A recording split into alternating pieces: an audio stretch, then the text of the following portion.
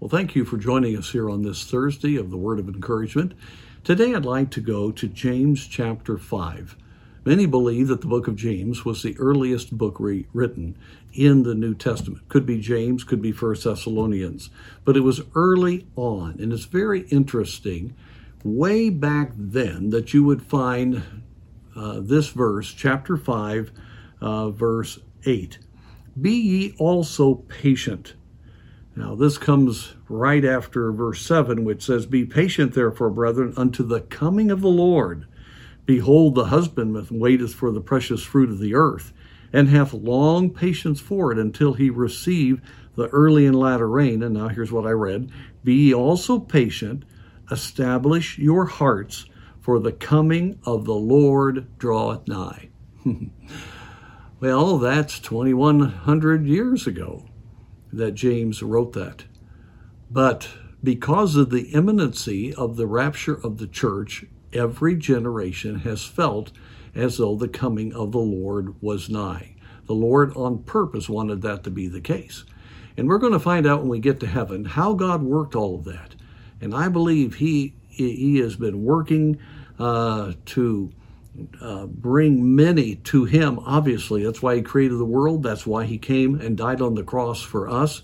And so this matter of his coming is all tied to his work being accomplished. But regardless, it's very interesting that we are admonished to be patient. They were admonished back then.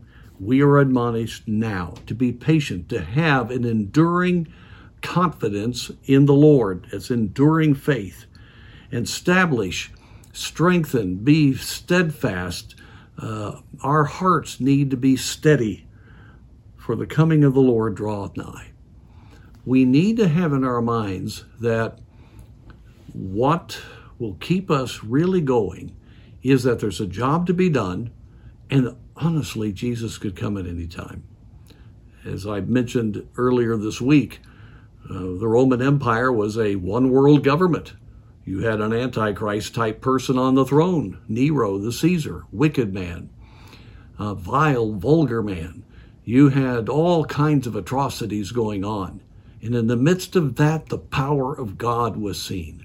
And here in this early church, God was working, and these that wrote the scripture were being used of God to strengthen and to establish those early believers. And so they had every reason to think the Lord would come soon. And so they were excited. They felt like they needed to reach the entire Roman Empire quickly because Jesus was coming. Today, we see a one-world government again reestablishing itself, just like Daniel chapter 2 has talked about. Daniel chapter 9, other chapter 7, 8, and 9. I mean, it's all throughout those prophecies that there is going to again be the establishment of this great empire under that great horn, the Antichrist. We see it coming.